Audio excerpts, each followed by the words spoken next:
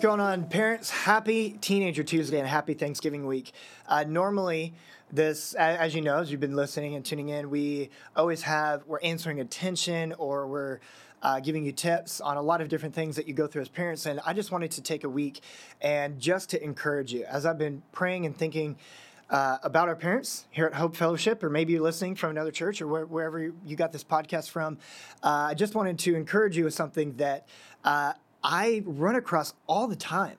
I was flying back from my honeymoon, and I struck up a conversation with the guy next to me, and he's a dad of three, all teenage girls. And one thing I asked him was, I said, "Do you feel like a good parent?" Because he was kind of, I was like, "Hey, give me your marriage advice. I'm brand new to this, all this." So we had a lot of conversation. So we got to the point where I asked him, do you feel like a good parent? Because you sound like you're a great parent. And he was talking about, his oldest daughter is just now moving to Dallas to start college. And he was talking about other stuff that he's done with his daughters. And man, he sounded like an amazing father. And he answered in the way that honestly is predictable. Is like he kind of chuckled. He's like, no. Because what I found is that no parent that I've ever come across thinks that they are a good parent. And I don't have kids myself. I work a lot with families and teenagers, and I imagine that once I have a kid, I will not feel like I am a good parent because there's so many unanswered questions and so many tensions and so many things that are unseen or overthought, or you see your own mistakes and you think that like the decisions that you've made in the way that you parent or in the example that you've given as a parent, you're like, this is irredeemable or unrecoverable, whatever. Today I want to just encourage you and just read a few different verses and on the idea of not being a good parent, and for us to just tweak this idea from being a good parent to just a godly parent. Because a godly parent can be imperfect. A godly parent can be celebrated in weakness. A godly parent can be more patient with themselves, with their students, and not lose heart. So I want to read some verses and pray right at the end of this. Hebrews 12 verse 11 says, "No discipline seems pleasant at the time, but painful." Amen, right? Even as parents, no parent wants to discipline. That just makes your life harder, right? When you take away a phone, take away a car, it makes your life harder to bring discipline into it. And for the student themselves, like, man, that is uncomfortable. It is a painful thing.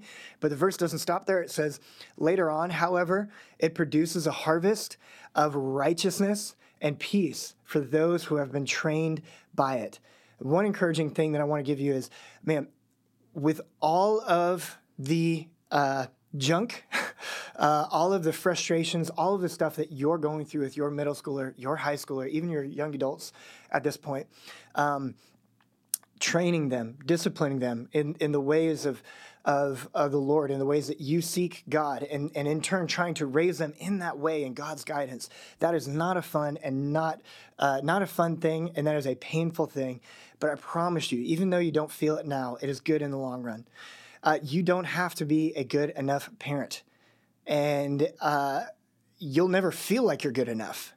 So why don't we tweak that a little bit and say, I'm going to train my young person, my teenager, to be a godly person, because I can't just have them be a good person. So I'm going to train, and it's going to be painful and frustrating, and I'm not going to see the seeds of it now. But man, in the long run, God's going to do something. Because as a parent, what I know about you is you don't just lead your students to lead your students so that, in your own power.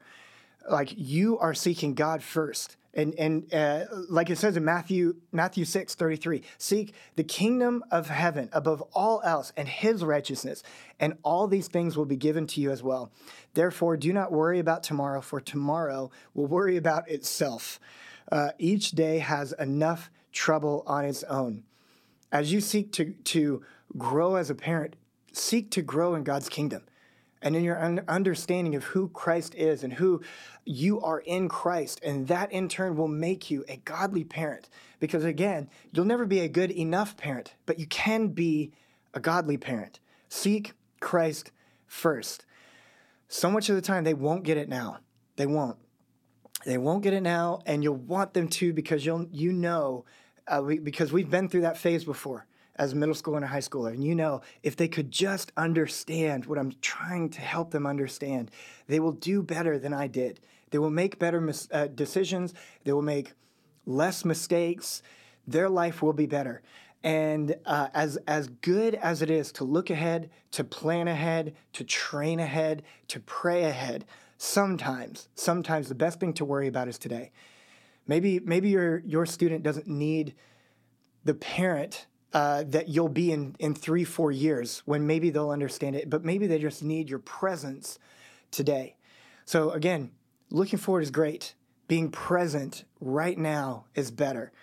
Be present and seek God first above all else, and then other things will happen. But I know what you're thinking, though, because through this, you think, well, stuff is going on now, and I don't know what to do now, and so maybe later, good seeds will sprout up. Maybe later, it's kind of like something crazy is think about the Pharisees. The Pharisees studied Scripture for a living. They were watchful over the prophecies for the Messiah. They were looking for the Messiah, and who did they crucify? The Messiah that was sitting right in front of them. So how much more will your students not understand the rules of your house, the guidance that you're trying to give them in a godly manner? Again, plant seeds today, worry about today, and tomorrow those seeds can grow, possibly, hopefully, will grow into principles that they make decisions from. One last scripture that I want to encourage you with is Philippians 4, 6, and 7. It's a verse that you are all very familiar with. Do not be anxious about anything, but in every situation, by prayer and petition, with thanksgiving, present your requests to God. And the peace of God, which transcends all understanding, will guard your hearts and your minds in Christ Jesus.